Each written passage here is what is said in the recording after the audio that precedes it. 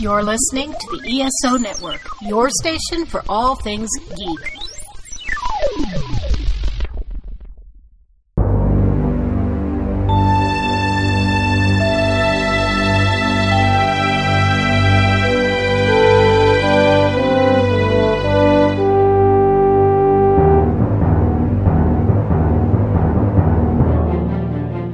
Welcome back to Earth Station Trek, a show where we trek from the early days on NBC to the future on Paramount Plus and everywhere in between.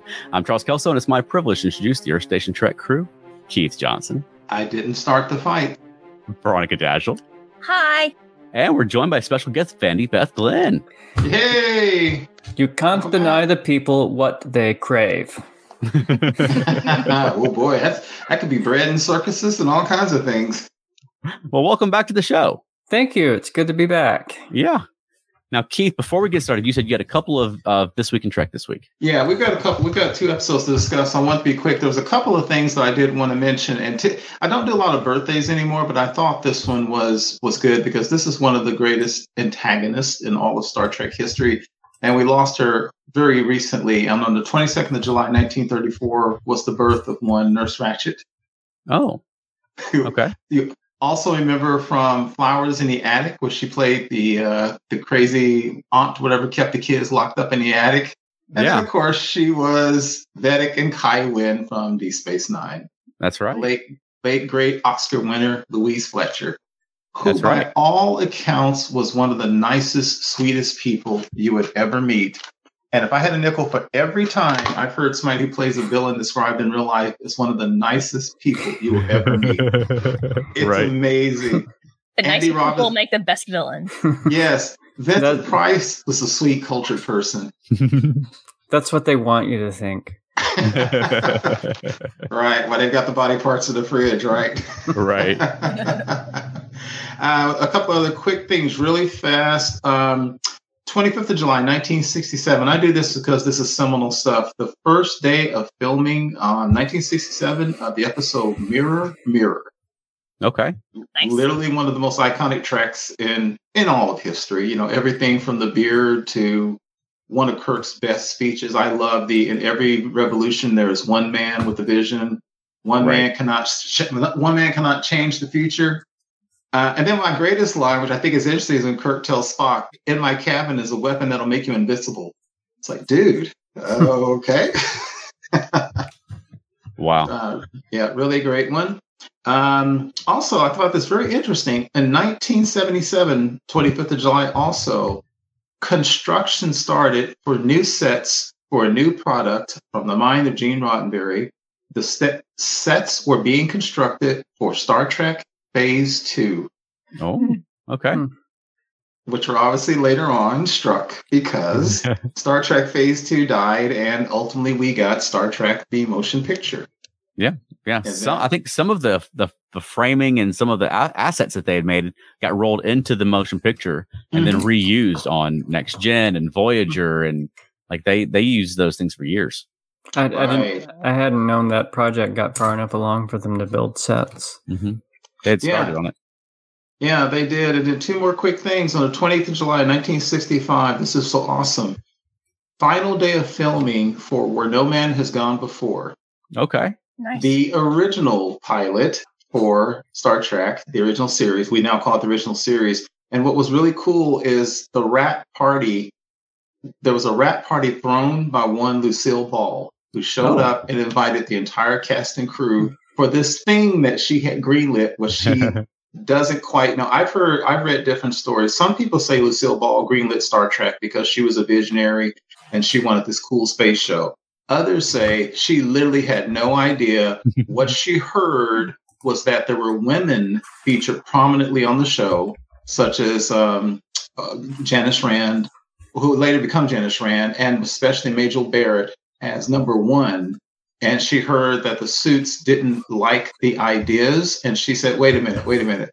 I'm not sure what this is about, but I want to give this as a chance if they're going to have women in a powerful position. That's the other story I have. I don't know what it is, but she did greenlight it. Well, the folks over at Fact Trek, if you've ever followed Fact Trek, they do a lot of evidence-based research on the original series and its history. And they've got a really great article about Lucy's involvement with as far as what the documentation is.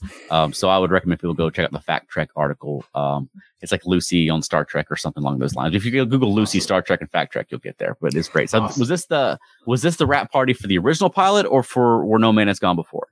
For Where No Man Has Gone Before, okay. Which awesome. that was a rap party for that. Yeah. And that, of course, became the one that became the actual pilot that sold the show to the suits. Yeah. And then the last thing, just an important moment in history, July 29th, 1958, the National Aeronautics and Space Administration was chartered and started, what we now call NASA. Okay. Wow. Which is boldly exploring our solar system. Haven't got out of well, unless you count the Voyager probes, we haven't left the solar system yet. We're getting there. No, yeah, haven't left it. Aside from the Voyager probes, but yeah, they've got robots on Mars. They're doing some things. You know, we're getting there. Yeah, and that's this week in Trek history. Awesome. Well, if you're listening on the audio podcast, we'll take a quick break right here and promote a fellow ESO Network podcast show. But don't go away because we have 2 Star Trek episodes to talk about tonight. So come right back and we'll get into Star Trek Strange New Worlds. Stay right there.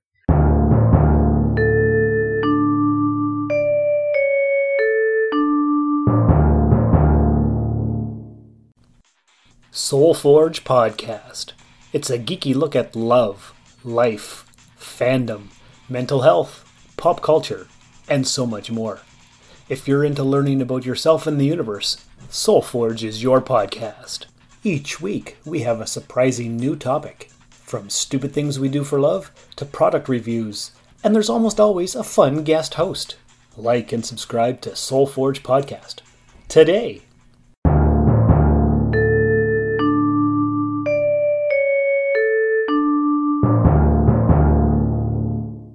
Spoilers. Perfect. Good job. That's going to be spoilers tonight for Star Trek Strange New Worlds, Those Old Scientists, and Under the Cloak of War. And Vandy, Beth, I know we haven't had you on since Strange New Worlds has been back on. How have you been enjoying the new season of Strange New Worlds? I've really been enjoying it. Okay. I'm not as big a fan of the gimmick episodes as I think a lot of people are. Like I thought the episode where Spock became fully human was just a silly gimmick episode, and that's the sort of thing I think a little of that goes a long way. I don't mind it maybe once or possibly twice a season. But I want more serious stuff from Strange New Worlds as a rule. Okay. We got some of that this week. So yeah, that's good. All right. Well, do you guys want to start off with Those Old Scientists? I know that we're all big fans of Lower Decks. So, I mean, what do we think about getting some Lower Decks in our Strange New Worlds? That was amazing. Okay. Well, it was good.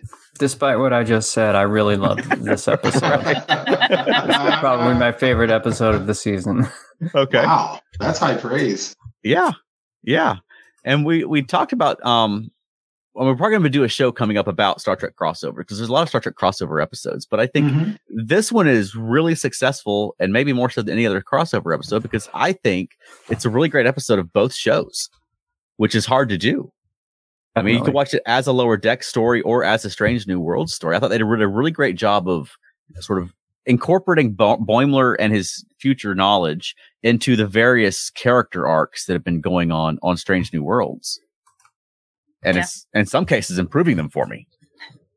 Yeah. One thing I liked it. I didn't love it. I liked it. Humor is subjective.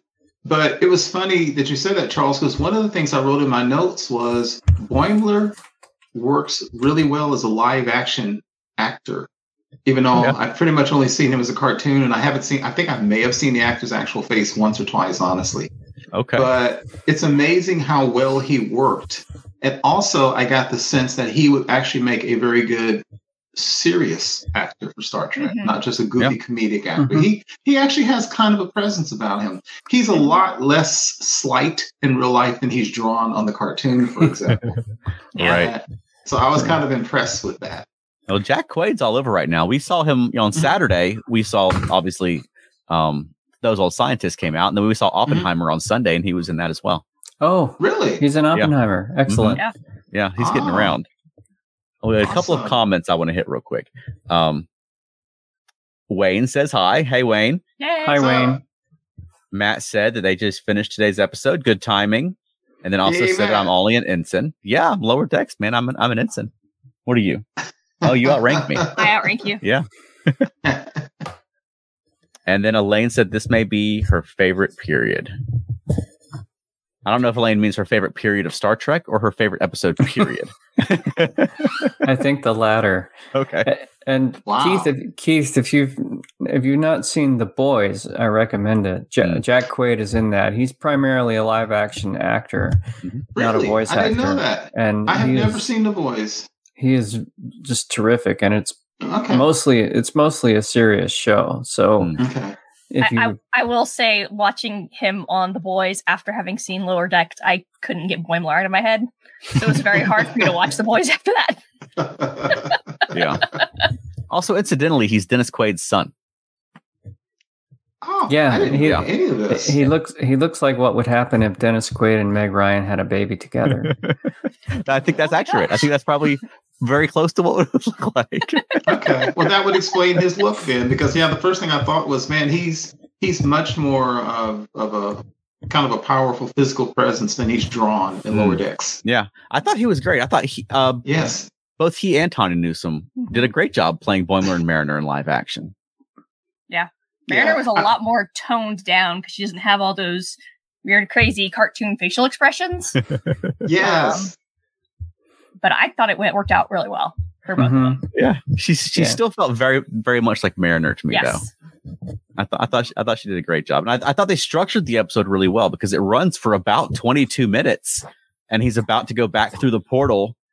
And then Mariner comes through and complicates things, and it goes for another 20 whatever minutes. But it's sort of the length of a Lower Decks episode on both halves. Which I mean, he very easily could have just gone back through the portal right there, and the episode had been over at the 22-minute mark. But I thought that worked out really well. I didn't notice that. Yeah, they know what they're doing. I was a little disappointed that it was mainly a Boimler episode, and it was not as much a Mariner episode as it was a Boimler episode. But yeah, you got to leave something for season 3. So were those really Orion?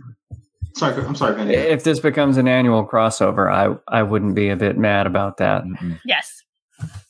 I'm sorry, Keith, I interrupted you. No, I interrupted you. Was that so? Those really were Orion scientists? That looks like it was. They were really. I think it's funny. The Orion scientists really do seem like pirates. They're like, "Hey, what are you doing here?" They're very menacing, and then they stole the portal and left. Take this portal. Peace out. Right. But I mean, again, though, that ties in with the Orion thread that's been running throughout Lower Decks. Yeah. Of Tendi and the perceptions about Orions. And I thought it worked really well with the time period of him coming back through time 120 years. And even Captain Pike was like, do Orions have science ships? Like, come on. Yes. But as you say, even then, Charles, he's kind of like, what are you going to do to convince us to give it back? I'm like, what kind of scientists are these? We can use some grain, so. Yeah. Well, you could see how people would perceive them all as being pirates if they all kind of act the way pirates act. Yeah. But I thought that was really good. I really appreciated that the Orion ship was reminiscent of the Orion ship from Journey to Babel, the remastered version with the CGI one. The Orion ship in that looked very much like this with a little spinny deal. Oh, I've never seen the remastered version. That's why I wasn't familiar with that design. Yeah. Yeah. I never watched the remastered version, so I didn't know that. Did you notice that the opening credits were also animated this time out? We almost skipped it the first time. And we never skip credits. Yeah, but we were running behind. Like it dropped Saturday. Surprise, they announced that it's going to drop at 7. Well, we had that burlesque show Saturday night, and we had a soft call at 7, so we were already like getting ready and I had to go, and I was like, oh my gosh. So we got there, and we're like, well, it's a soft call. The doors aren't until 8, and the show's not till 9. So we sat in the parking lot, watched it on my phone. Are you serious? So I was gonna skip the credits, and I did. And then I had the last little frame of the credits of the ship, and I was like, it's animated, and I had to like back up. Did you guys see the credits? Yeah. Yes. Yeah, and it looked really good. They even put that crazy monster basically sucking on in the cell. That was awesome. Yeah. And it ended with the space koala. Right? Yeah. So they did a good job at that. I thought that worked really well. Yeah. The ship looks really good with the lighter color tone. A little more like the original series Enterprise. And on Lower Decks, they like, on Strange New Worlds, they like the dark, moody lighting on the ship with the dark colored hull and everything. But I like it. Brightened up a little bit. I thought it looked really good. I like the moment when Tendi and Boimler, they were saying about how everybody talks strangely. Right. And they were talking too slowly or something like that. Right. Mariner. What's that? Mariner and Boimler. Mariner, yes, I said Tendi. Yeah, Mariner and Boyd. I thought that was so funny because it's right. They talk and act like cartoon characters. You know, and I thought that was so funny. You notice everybody talks really quiet and slowly. I thought that was really good. And I also love the thing where they were basically pointing out that Boimler and Mariner were acting like fans until then they started talking about the ship before them. And then they started acting like fans. And they're like, oh, wait. Right. That whole bit with needing the material from the original Enterprise that gave us a way for the Strange New Worlds crew to start acting, to get all fangoobery about Archer's crew the way Mariner and Boimler were about Pike and his crew was just a brilliant move in the writing, because it tied the whole story up into a bow. Yeah, it was. And you mentioned Tendi. Like I was when she said her great grandmother was on the Orion ship, I just knew Noelle Wells was going to be playing an Orion. Like she'd be playing her own grandmother. Like that's how they're going to get her back there. But no, not so far as I could tell. I wondered if maybe the reason Rutherford and Tendi didn't appear in live action is because of the expense or the difficulty of putting Eugene Cordero and Noel Wells in the makeup required for those roles. Maybe, but I mean they painted 3 people green already. You think they could have painted Noel Wells green and it wouldn't be a great expense. And I mean, Rutherford, I think probably what it was is they're trying to, because having just Boimler there is a lot. And then having Boimler and Mariner, I think having 4 of them might have been too much going on. Yeah. True. You know, that's half the size of the crew of the ship that they're on, you know? Right. So I think spacing it out, I think the pacing of it worked out really well. And you get, about half the episode with just Boimler back in time. And then you add Mariner into the mix. But I think it would be difficult to juggle all 4 of them and give them all arcs, you know? Right. And now they've left something for season 3. Yeah, let's hope. Fingers crossed. All right, let's grab a few comments real quick. Okay. So Wayne said, probably off the subject, I thought the voice actors looked amazingly like their characters. Was that done intentionally? I bet it was. I would think so.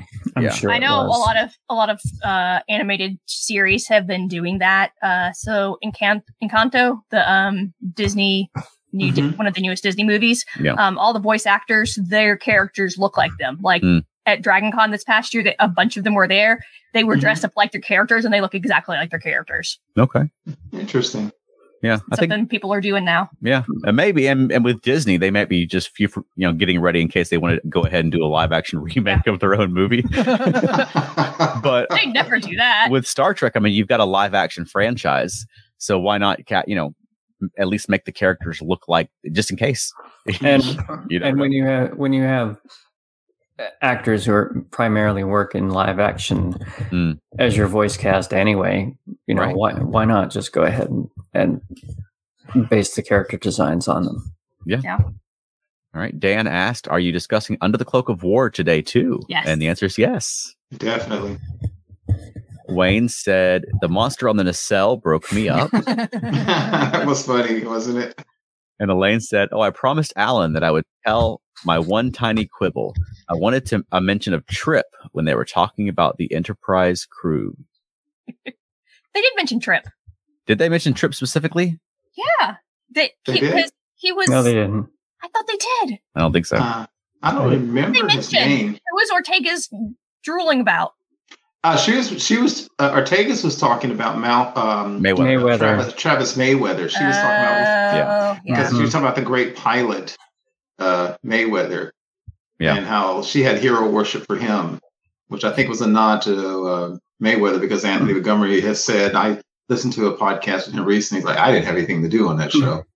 So I know. I was just thinking that must have been season 5. I was going to say, Veronica, you can be forgiven for forgetting about Mayweather, because the Enterprise's writers always forgot about him too. They sure did. Yeah. Yeah. I really enjoyed Boimler's reaction to Smiley Spock. Yes. Ooh, that was creepy. And Smiley Spock smile. Because I feel the same way Exactly. as Boimler. Yes. That was creepy. Yes, you might know there was a horror movie that came out recently called Smile. You know the one I'm talking about? Yes. That smile was creepy. It reminds me of the smile that Christina Ricci gave in the Addams Family movie years ago when they forced her to smile and everybody was scared. That was one weird smile that Spock gave. Yeah, it was. But I understand, like, you go back in time and you meet Spock and you make him laugh. It's like, I just broke history. It's going to be a butterfly effect. I thought that was great. Yeah. And then accidentally telling Chapel that this is just a phase. Yeah. That the history knows him as the stoic Spock. And that scene in the Turbolift was just heartbreaking. Jess Bush's acting was just so perfect and subtle and beautiful. I loved it. Mm-hmm. Yeah, she was all trying to be cool, like, what about Spock? Right. And she was playing it off pretty well, too. Yeah. The Boimler's the most observant person, but... Boimler can't stop telling the future to people. No, he can't. He was too excited. I won't say a word. Worf's honor. Crap. It would be hard, though. Don't mention anything that happened after the year 1900. Okay, that would be tough just conversationally. Yeah. Well, like when he met Pike. I don't think I can have that conversation. Huh? Yeah. It's like when he met Pike. It'd be like if you met Abraham Lincoln or Martin Luther King or John F. Kennedy or Bobby Kennedy, and you're just talking to them and they say something like, I'm going to do something in 2 years. You're like, oh, dude, you don't have 2 years. Yeah. Yeah, no, it would be tough. I mean, even like the common turns of phrase would be out of date and potentially spoilery about the future. Yeah. Right. Yeah, I thought it was interesting when he was trying to convince Pike to basically enjoy the moment of stepping around it, and Pike basically says, look, I already know what's happening. I don't know what else is going to happen to me. Mariner's like, about the... Yeah. I thought that was good. Yeah. All right. I did so Dan too. said, my quibble was there was no tribble. Oh, I could go, Dan. Dan, I could go without never seeing a tribble again, honestly. But now there needs to be the quibbles with tribbles. That's got to be an episode at some point. There needs to be an episode. That does not need to be an episode. Yes, it does. That will not. Lower Decks episode. That must not be an episode. After I saw the attack tribble in Picard, I was done. I'm done with tribbles now. I think we're done. All right, Elaine said they mentioned Mayweather, Hoshi, and Archer. Wayne says, Spock's smile was not a friendly smile. It was a Joker smile. It was. I don't know if that's true. I think we just think that because we're so unused to seeing Spock smiling. That could be. And because we're seeing it through Boimler's perspective. Yeah. Where it's super creepy to see Spock smiling. Right. And it does seem like a Boimler thing to be like, I went back in time once and made Spock laugh. And everyone's like, yeah, right. Yeah. Right. Well, we've already seen a trailer for season 4 of Lower Decks, and there's a clip of Mariner saying to Boimler that Pike thing that we're not supposed to talk about. Yeah. I read that the star date for this episode places it between, I think, episode 5 and 6 of season 3. In case anyone's a nerd for star dates. That's what I read in an article, but I didn't go back and verify that for myself. I was wondering that. Yet. Yeah. I meant to do the same. I didn't look it up yet. So Dan said, Spock's high emotionality seemed to work well in conjunction with the cage and where no man has gone before. True. I said enough about that. I know. I mean, I agree with them that Spock was more emotional in both of the pilots, but I still feel like Boimler when Spock's smiling and laughing and having relationships. But I get it; it's the story. It's the story that they're telling this season. I'm not object to it, but it does feel weird for Spock to be laughing at jokes and things. But that's the idea. That's the story that they're telling. Yeah. And I like that Boimler came back in time and said, "That's weird. That's not what he does in the future." Oh, good, because that's what I feel like he doesn't do in the future too. I'm glad that's still the case. Well, but also it was odd that the only emotion he seemed to be showing was a sense of humor. Mm-hmm. He didn't really get angry or sad, or I don't know. Name another emotion. When you talk about Boimler, what he does and doesn't say, what's always interesting is Star Trek does it itself. Is you go back in time and they tell you you're not supposed to change anything. Mm-hmm. And then if you change something, quote unquote, then you find out you were part of what was supposed to happen. Sometimes. So right, exactly. Case in point, Assignment Earth. That did the Gary 7 episode, Gary 7 and Roberta. Well, the Enterprise went back in time. And remember, in the end of the episode, Gary 7 was even saying, despite the interference from the Earth ship from the future. And then Spock says, no, we were actually part of what was meant to be. But then you have other episodes where you change something and it wasn't supposed to be. So how the heck would you know? Yeah. I mean, no way to know. Right. I like it. Yeah. I mean, even Pike was like, stand right here. Don't tell me about the future. He's like, you're still doing it. Yeah. How could he? But I mean, justifiably, if he thinks that firing on that ship might cause Tendi to never exist, how do you not say something? Yeah, absolutely. Especially if now he's introduced himself as this random element that maybe something he did led to Tendi being erased. Yeah, right. Because the way Pike treated him, they acted as if Boimler causing Pike to stand down was the wrong decision. But they finally did get the thing back. And had he gone to a battle, it might have been the wrong decision. So Boimler still could have been necessary for that moment. Yeah. Goes back to that little bit of interference, which is really minor. Because I like it. He's telling, don't say anything, but they could be scientists. Okay. He's like, don't say anything. So he started telling Spock, and he's like, I can still hear you. Yeah. I was expecting a double cross because, even me, they're talking about the prejudices. I'm like, they're Orions. They can't. Now, I know you have to have scientists. Every race has to have scientists. I don't care what they are. You got to have Nausicaan scientists. You got to have scientists. I don't know how good they are. But when he told the guy it was a time machine and the dude was still honorable, I was like, wow, I'm surprised. I thought they would just take it. Mm-hmm. Yeah. And I like that the scientists feel like the pirates give them a bad name. Like they're tired of everybody thinking they're pirates all the time. Yeah, even though they pretty good too. Stole a relic off the thing to study it. Well, we know that there are still going to be Orion pirates in 1,000 years. So, oh boy, yeah. Some stereotypes are earned. Yeah. Well, the syndicate is vast and powerful. That's for sure. Yeah. But also, I mean, like in Tendi's time, there are Orions who are mad that they're still pirates. So I thought that tied in really well with Lower Decks. I thought that was really good. Mm-hmm. I really liked Mariner saying that she was not ready for hot young Spock. That was funny. Yeah. Well, here's some criticisms of this episode. Who has a criticism of this episode? It was too short. Okay. This is just an ongoing thing, and it's a personal preference. I don't care for the Spock Christine thing, so insertion. Yeah, I know. I'm one of those, Vandy. Beth. So the insertion of that into any episode irritates me. So I didn't care for the whole Spock stuff. Yeah. I didn't really have any real criticisms past that. It was fun.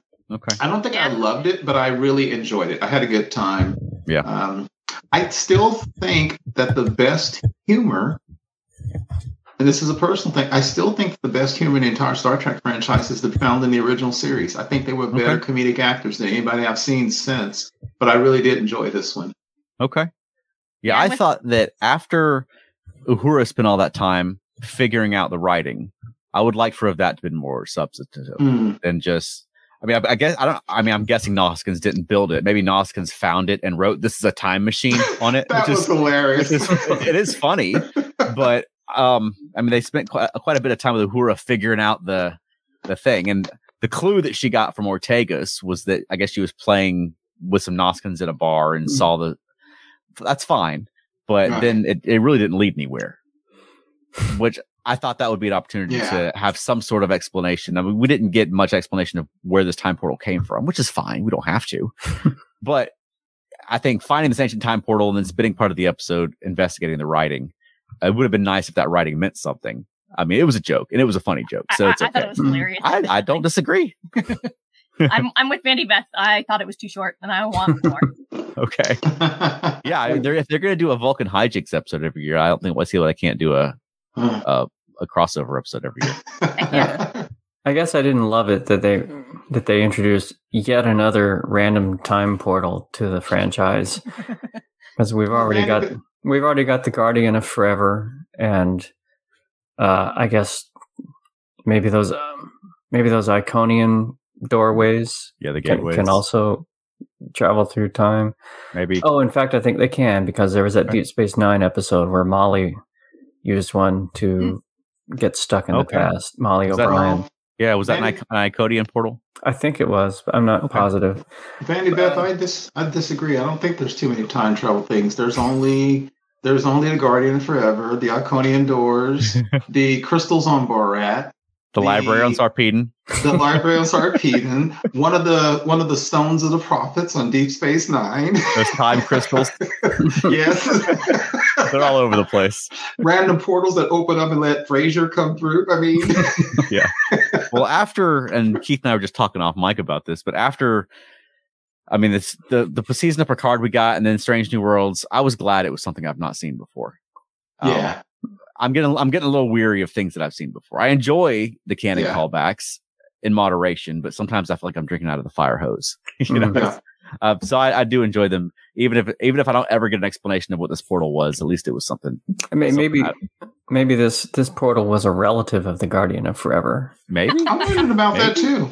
I seriously wondered about that, because maybe this was the Watchman of Eternity or something like that. Well, you got to wonder if they put that, they had portals in more than one planet, just like the Iconians. So you got to wonder if that race, whoever they were, had that in more than one location. I could see that. Heck, could have been a slaver weapon for all we know.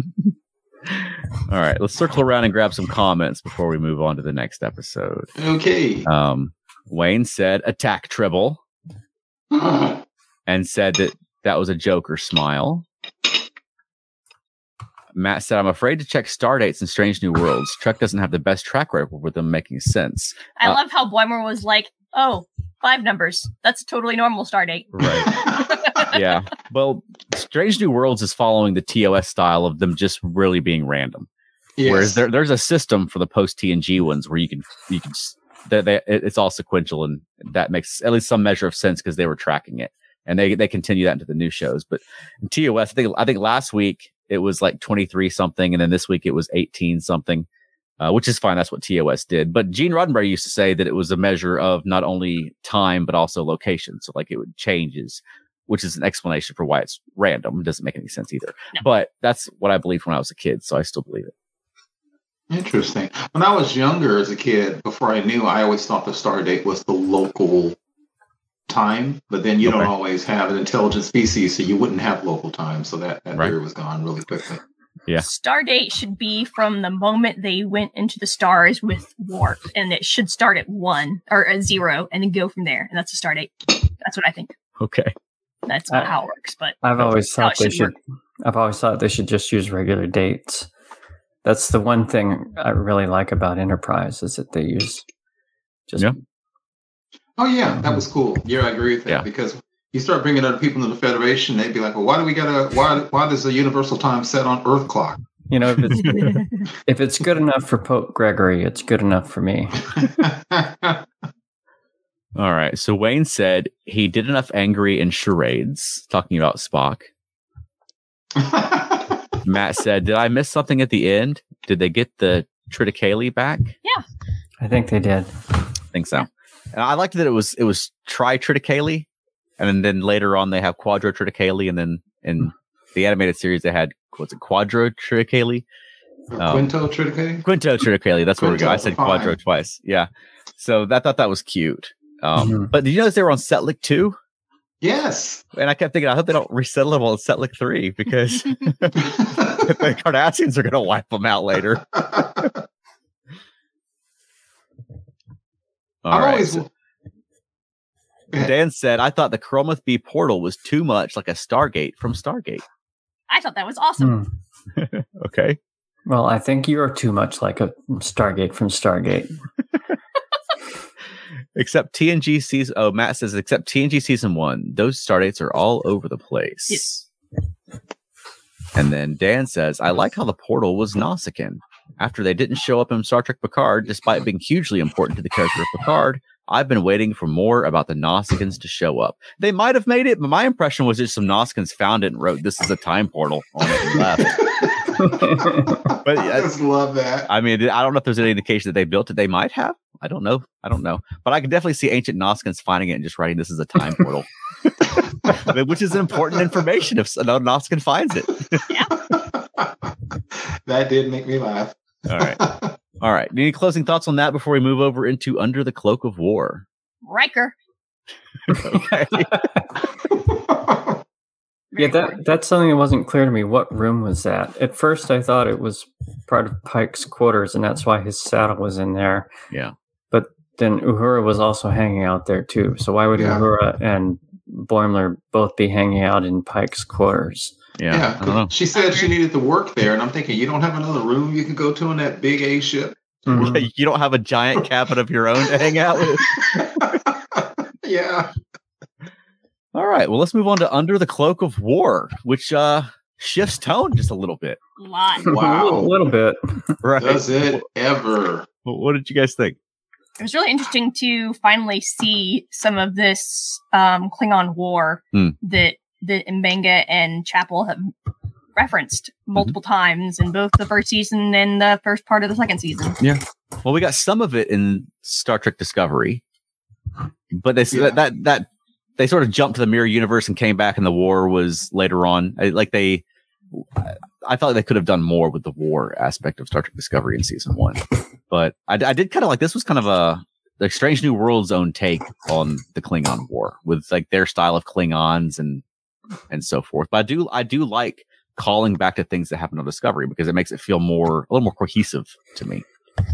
Before we started recording, Charles and I were talking, and I was mentioning about my pretty much well-known objection to what I feel are excessive fan service and callbacks, like my personal dislike of the Gorn, the Kirk boys, and the Spock and Uhura thing. And one of the things I was telling Charles that this episode with Mbenga and Chapel made me realize was I've always considered myself to be really open-minded, like with TNG and Deep Space Nine and all the shows come out. I never pre-hate a show. That's not who I am. Yeah. And so I always try to make sure that I'm not disliking things simply because I really don't like the idea of the Gorn and Kirk and stuff on the show. But really stepping back and looking at it, I was telling Charles I realized was it's not that I dislike those things because I just refuse to like them. I honestly feel that when they do too much of that canon twisting and forcing the fan service characters, I don't think they do a good job. I don't think the writing is as sharp. So when you have somebody like Mbenga, who's much more of a blank slate, I don't want to. Now, I've heard some people online saying that this Mbenga is older than the one US. I know what that's about. But Mbenga is a blank slate. And frankly, even as Nurse Chapel to a large extent. Mm-hmm. And so I could sit back, like you were saying, Charles, it's a strange new world, but it's a strange new story. I was able to enjoy it, but I think I honestly think they write better when they don't try to twist canon and history and fan service into the show. I feel too much like those things get forced. So when I watched this show, I enjoyed it from beginning to end. And I wasn't freaking too much about, well, did the Klingon War do like this? And how many foreheads, ridges do they have and stuff like that? Yeah. It was a great show. And I was more freaking out about, you have a doctor who takes a Hippocratic oath, who's some kind of assassin, which is just wild. And then jumping ahead a little bit to the end, it's like Han shot first. Okay, who killed who? And, I mean, well, we know who killed whom, but what the hell? Yeah. Happened behind that frosty door. Vandy, Beth, what did you think? It was devastating. This is the kind of episode that I want every week from this series. For me, this is the reason Strange New Worlds exists. Absolutely. Okay. And not so much the specific history. I too am less fond of the fan service and of the filling in the lines of the original series, but thematically telling stories like this is pretty much why I am here. Okay. And the war story, especially the flashback scenes, were just devastating. We'll make a note. I was very happy to see the tactical gear from Star Trek Discovery again. Mm-hmm. So I think those it are was really like, hey, that looks like Discovery costumes. Mm-hmm. Yeah, and Nurse Chapel looked amazing in that jacket. I loved that. Yeah. On a logic note, I'm not sure ground troops make sense in a war like that, in an interstellar war. I would think the battles would mostly take place between starships, right? And what happens on the ground would pretty much be irrelevant to that.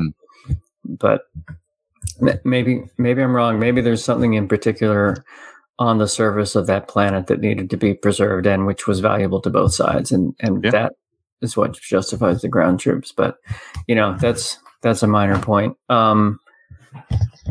Robert Wisdom, I've loved that actor since The Wire, and he is always terrific, and I loved seeing him in this.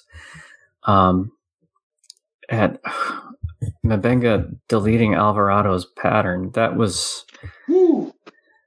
if that had been me, that would be something that would never leave me. That would haunt me every hour of every day for the rest of my life. And doctors aren't supposed to kill. Yeah. Even to save others. He killed somebody to save others. It was a trolley problem. And I can't say that he was wrong at all. And that's part of what makes it such an awful thing to have to do. Yeah, this episode made me think of a lot of a DS9 episode. I knew it. It had very much that DS9. I mean, specifically a little bit Duet and a little bit Siege of AR 558. It had not that it was copying necessarily either of those episodes, but it had that feel like they're taking a swing to do a DS9 style like war arc episode, and I thought they did a really good job with it. It also reminded me, Charles, of another DS9 episode whose name I can't remember, which I think was from season 1 or 2. It's where the famous Bajoran war hero Leonidas was found on a prison colony. You remember that episode? Yeah. And he was literally the living embodiment of the Bajoran resistance. And because he had this fierce battle, single combat with this Cardassian leader. Right. And he was on his prison colony for years, and they finally found him. And he was literally the symbol of the resistance. And when he had a conversation with Cisco, it turns out he was just walking out. He caught a Cardassian officer who had literally just been bathing or something. It was pretty much mostly naked. Right. And the Cardassian guy was so upset that he fell down and he was nervous, and the gun went off and he got killed. And I'll never forget, Leonidas said the general he killed or who died, he said the look of embarrassment on the man's face. It was not a fierce battle. He was not a hero. He didn't slay this giant. But even Cisco told him, you can't tell the people the truth. You are a symbol, and that symbol is important. Yeah. And I thought about when I was growing up in America, Texas. When I was a kid, I was told that George Washington never told a lie. That George Washington chopped down a cherry tree and admitted it. And we all grew up seeing that picture, which we now know is completely crazy, of George Washington crossing the Potomac River at night in the middle of the winter, standing up on the boat. Right. Cool. Yeah. But it's symbol, it's imagery. Yeah. It makes you think things. So I'm not saying that guy was wrong, but I understand Mabenga's upset about it as well. Yeah, I agree with Vandy, Beth. I mean, Robert Wisdom was really great as, was it Ra? Ra. Is that his name? Doc Ra. Doc Ra, or Ra as he's calling himself now. Yeah. He's so good. I mean, he was just great. I mean, I was sorry to see him gone at the end. I would love to have seen him continue. But, and I love the whole thing where now the Federation is embracing this Klingon guy to go around as an ambassador. I mean, trying to stoke the relations between them. That seems like something the Federation would do. But yeah, the people who went through a war, like it seemed like multiple starships, they'd had problems with this. Wherever the veterans are like, no, like almost having a riot on the ship. Well, that's also, true. He was really pushy.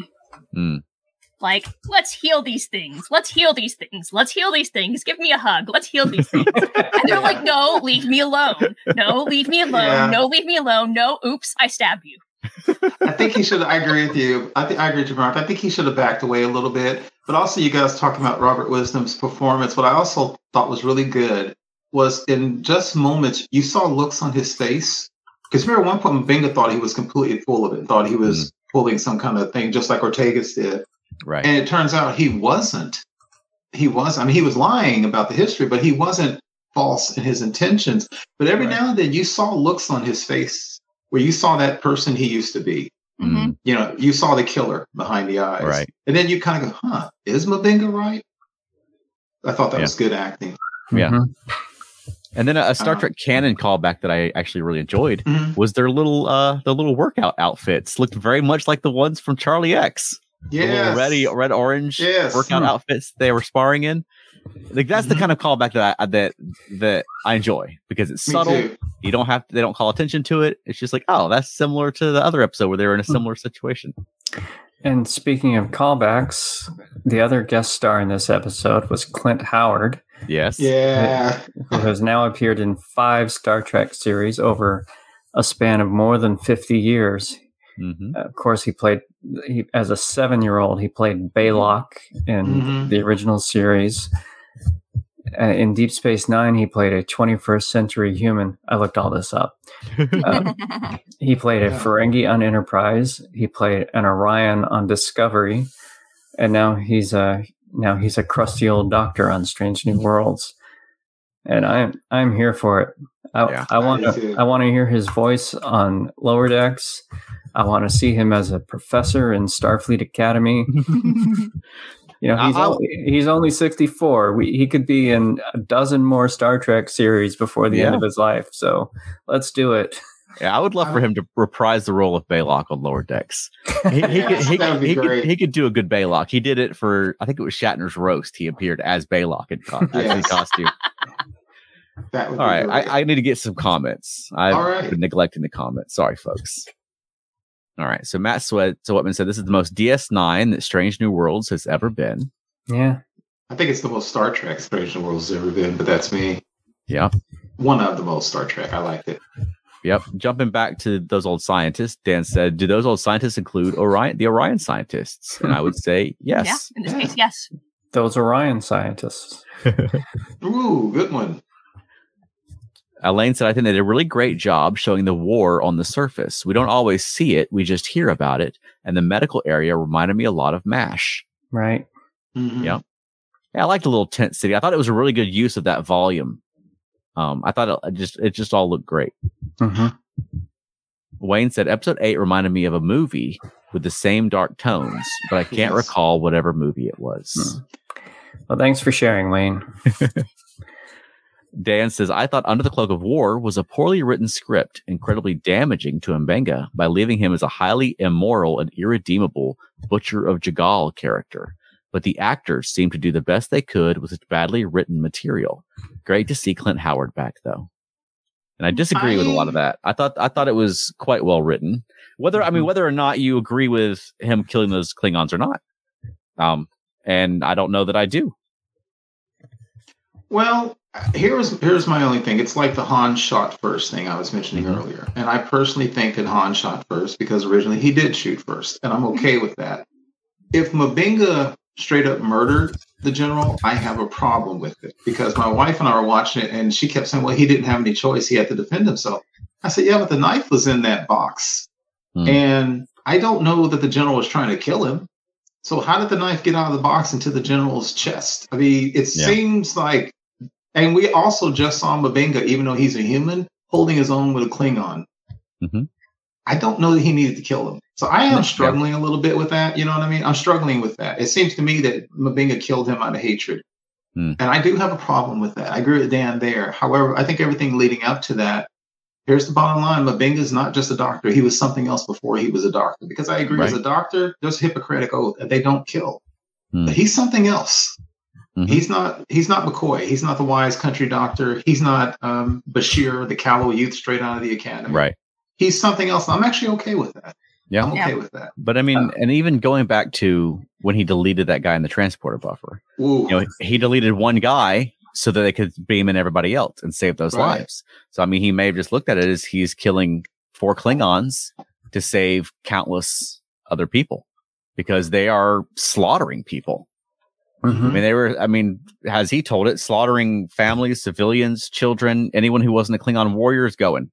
Yeah, and even so Klingon people. Yeah, is it immoral to kill those 3 people if you're saving those other people?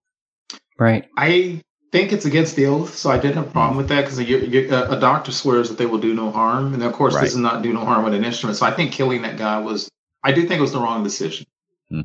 But I understand why he made that decision because he was messed up by then. One thing I did think was kind of cool. We were talking about filling out technology, and filling in the blanks. I thought it was cool that when they cleared the buffer and people started beaming in, they actually added these little graphics that showed like codes. They were talking about the whole buffer. They actually showed the buffer filling, and there was a different number code for every person. Right. I thought that was kind of cool. And Matt, they look like blue sky invite codes. And I wouldn't know. Matt Sletton was talking about in one of his reviews of the final watch of the original series, talking about that famous thing about all this Star Trek tech that they introduced that they never use again. Right. Well, Mbenga has perfected the store people in the buffer thing, but nobody uses it other than him and Scotty on the Dyson Sphere. Right. I mean, that thing would replace Walt Disney getting his head chopped off and put in liquid nitrogen. I mean, I don't know why the Federation doesn't have whole buildings and banks of people with terminal diseases kept in a transporter buffer, but we have no indication everybody uses it all the time. Would you go in one? No. If I were terminal, yeah. Okay. Yeah, if I were terminal, I'd say, put me in there, and then because you won't know any passage of time. Yeah. And then, you get dematerialized 1,000 years later. There you are. And you're too fixed. That's what happens. Y'all forgive me for talking too much. This show really resonated with me a lot. But I thought but as Mbenga's ethics aside, it's a very insightful show about the human nature because one of the things I mentioned at the beginning of the show was NASA. NASA was incorporated in 1958 in July 1958. The person who was most responsible for our rocket program, it was, in my opinion, a Nazi war criminal. And that was Werner von Braun, one of the most brilliant men who ever lived. He came up with the concept of multi-stage rockets, which is how we got off. He came up with the concept talking about a wheeled space station. The United States space program would not have gotten as far as fast as it did without Werner von Braun. However, when he was in Germany, his rocketry work was done in a factory that was populated by Jewish slaves. Lots and lots of Jewish slaves died working on rocket programs for Werner von Braun. He claims later he didn't know. He knew. You can't not know that. And yet, what did we do? We got him because we didn't want the Soviets to get him. Yeah. And we forgave him. And we took a whole bunch because if Hitler hadn't been a racist, the truth of the matter is that Germany would have had the atomic bomb before we did. Right. But so much of the research of the atomic bomb was done by Jewish scientists, and Hitler didn't want to use that research. So after the war, we took a whole bunch of Nazi scientists basically in this country. Yeah. And because you got to do what you got to do. So as horrible as it was for those people to deal with that general, that's what we do. Jerry Adams, who led Sinn Féin, the IRA, Jerry Adams was a terrorist. Next thing you know, he was a politician in a suit. Yeah. Tough. We're getting close to time. Let me grab a few comments real quick. So Dan said, I thought it was a lot less powerful than the DS9 episodes it pulled inspiration from. He's wrong. Matt Sweatman said, I had a hard time wrapping my head around the existence of a Klingon defector. I didn't think that was possible. Which we can come back to. Michael Phillips said, I thought it was a brilliant episode and a great study of veteran PTSD. I'd like to see episodes like this every week rather than wasting time on fan service stuff and gimmick episodes. Amen, brother. Dan said, this episode seems to weaken Star Trek 60 Undiscovered Country, as I always thought that was a more unique situation than this episode makes out. He's wrong. Wayne said, I thought Clint Howard passed on. Nope. No. He's only 64. Yep. Mm-hmm. Michael Phillips said, I love Clint Howard's malapropisms. I didn't notice any. Dan said, I like the continuity regarding M'Benga and the transporter buffer relating to his daughter. Mm-hmm. That's what I thought of when he first talked about it. Matt said, I never thought we'd get a Han Shot first reference here tonight. Full of surprises. Dan said, do you think M'Benga either A, deliberately gave Ra an honorable death, and or B, saved Ra in the transport buffer after he was stabbed? I think no, neither of those. Wayne says, maybe, but I've heard many accounts of military doctors taking up arms. Absolutely. Sure. People are complicated. Yep. Absolutely. Matt said, I figured they'd bring me back and I'd want to see Atlanta Braves baseball on the View screens. Dan said, my working theory is that maybe M'Benga panic attacks over the Klingon War might lead to him leaving on his Vulcan away time referenced in the original series. That would make sense. Michael said, I figured this is how M'Benga gets busted down from chief medical officer. Somehow it catches up with him. And then Wayne says there was an episode of the Apple TV show For All Mankind where they addressed Von Braun's activities. And that's true. Yeah. That's a big part of For All Mankind. And that is a wonderful series. Yes, Keith, it is. I know, but he's been telling me to get to watch it. I've been bothering him for a year and a half about this. With the writer's strike, I'll be getting to it for sure. One quick thing about M'Benga. McCoy specifically said M'Benga interned on Vulcan. So I think that's in his past, not in his future. He can always go back there. Yeah, and there's been a huge discussion online on Facebook groups about how is it that McCoy ended up as the chief medical officer, not M'Benga, then M'Benga came back. I don't think that he needs to be busted, demoted, or anything like that. I think he was simply transferred off the ship and went somewhere else and probably was served a little bit of time on Vulcan. That happens all the time. He might have been, they might have been in his area of space. They might have called him back to just consult with McCoy. I don't think that it has to be in this big mystery like, well, M'Benga got busted or something like that. That's been online. People like he must have been demoted because he's working under McCoy. I don't know if that's the case. I think he might have just been working with McCoy for a little while. Could be. On the ship. Maybe he'll go to Starfleet Medical for a season and then come back to the Enterprise. Could be. That's very true. But if they decide to go the route that he was busted down, I mean, there's a lot of reason for it at this point. He's got the hiding his child in the transporter buffer. He's got the Klingon super serum he keeps in his pouch.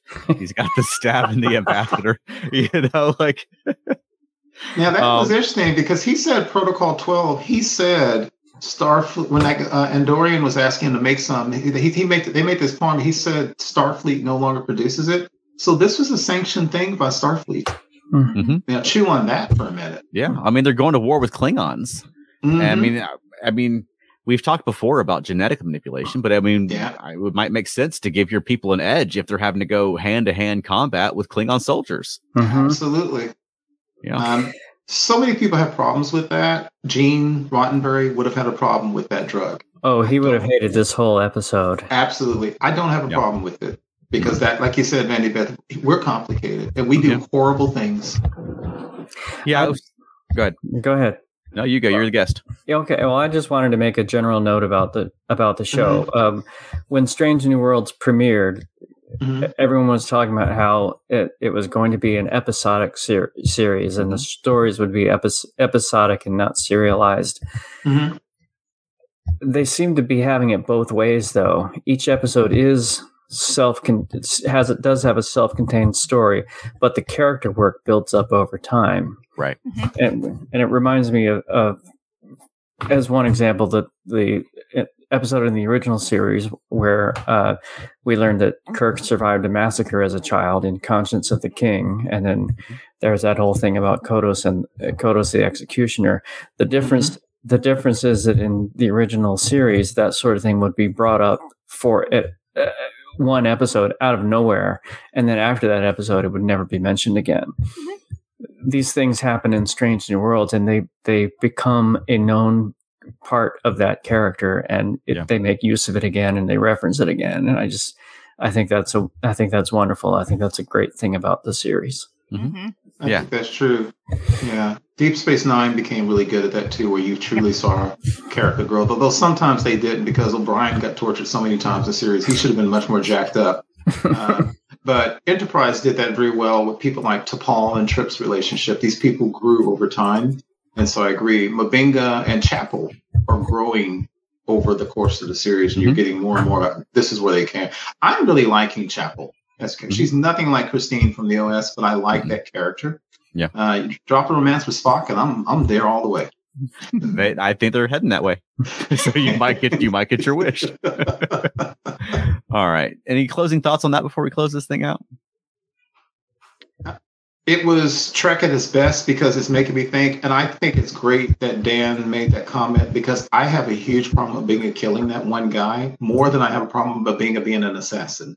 Yeah. But that's what it's about, is to make you think and be uncomfortable. And I'm uncomfortable now. And they left it a bit vague about how exactly it went down.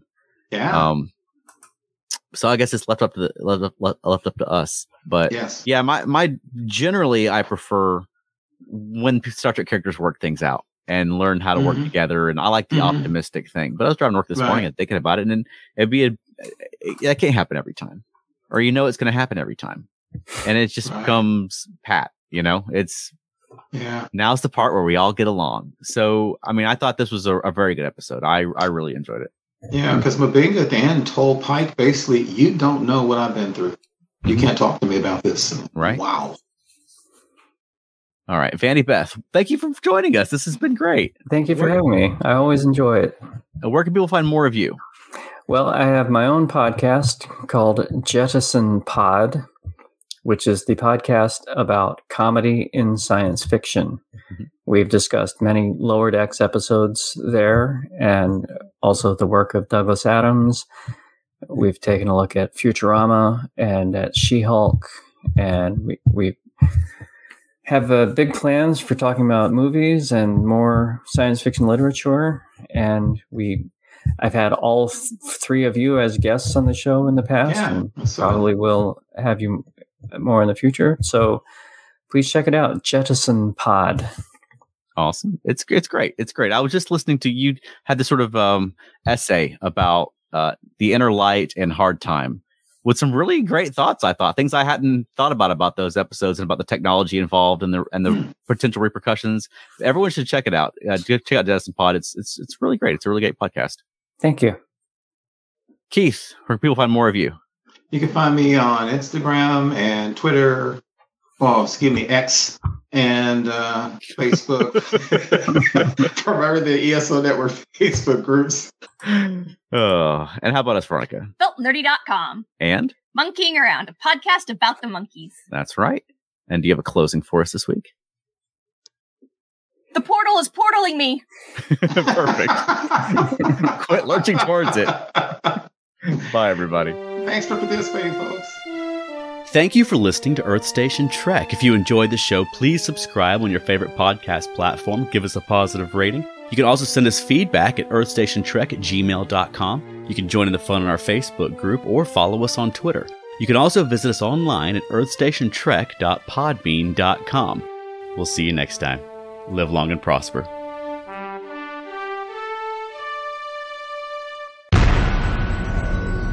This has been a broadcast of the ESO Network. Be part of the crew and help support our shows by donating to our ESO Patreon or by shopping at the TeePublic store, which can all be found at www.esonetwork.com. The ESO Network, your station for all things geek.